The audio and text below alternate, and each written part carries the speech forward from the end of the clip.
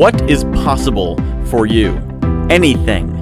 Anything is possible for you. Nothing is impossible if you can believe it is possible. Now, I don't mean silly things like walking to the moon or dancing across the ocean. You know why people make these silly things? Because they don't want to face the fact that so much is possible. So they mess with you and they say, well, I can't walk to the moon.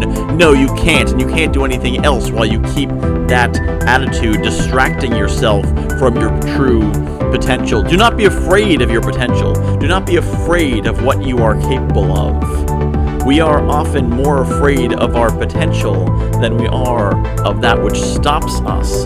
We are so afraid that we might be successful. We might not be the failures we think we are. We might be able to influence the world. We might be able to make a difference. Things we do have an impact on people around us. Oh my goodness, what would that mean? What does it mean if we have that potential? First, it means there is danger. We could influence people negatively. We could hurt people. We could hurt ourselves. But more importantly, there is responsibility. If you have the potential to make the world a better place, to make your life better, to control your life, then it's all on you. You can't blame circumstances. You can't blame luck. You can't blame chance. We all have luck. We all have circumstances. We all have chance. And we all have the opportunity for greatness. We all have the potential for greatness. We could all do great things if we can believe in those great things.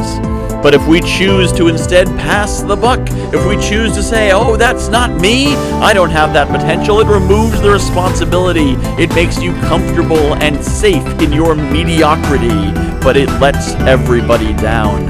It disappoints the world. It lets down everyone who might count on you.